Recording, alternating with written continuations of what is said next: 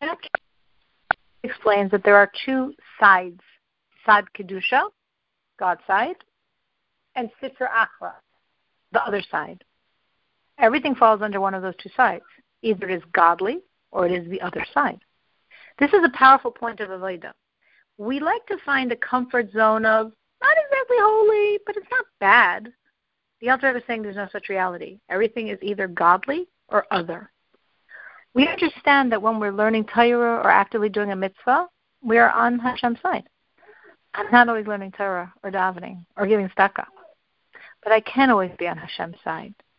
If my basic reason for existence is self, the mundane details are fragmented pieces, and the godly acts are fragmented pieces. But there's another choice.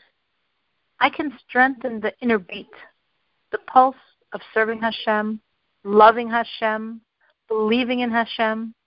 Then, when my life is in tune with my inner voice, my relationship with Hashem, all of the acts I do, even the seeming mundane, are all part of expressing that inner voice. Then my life feels complete.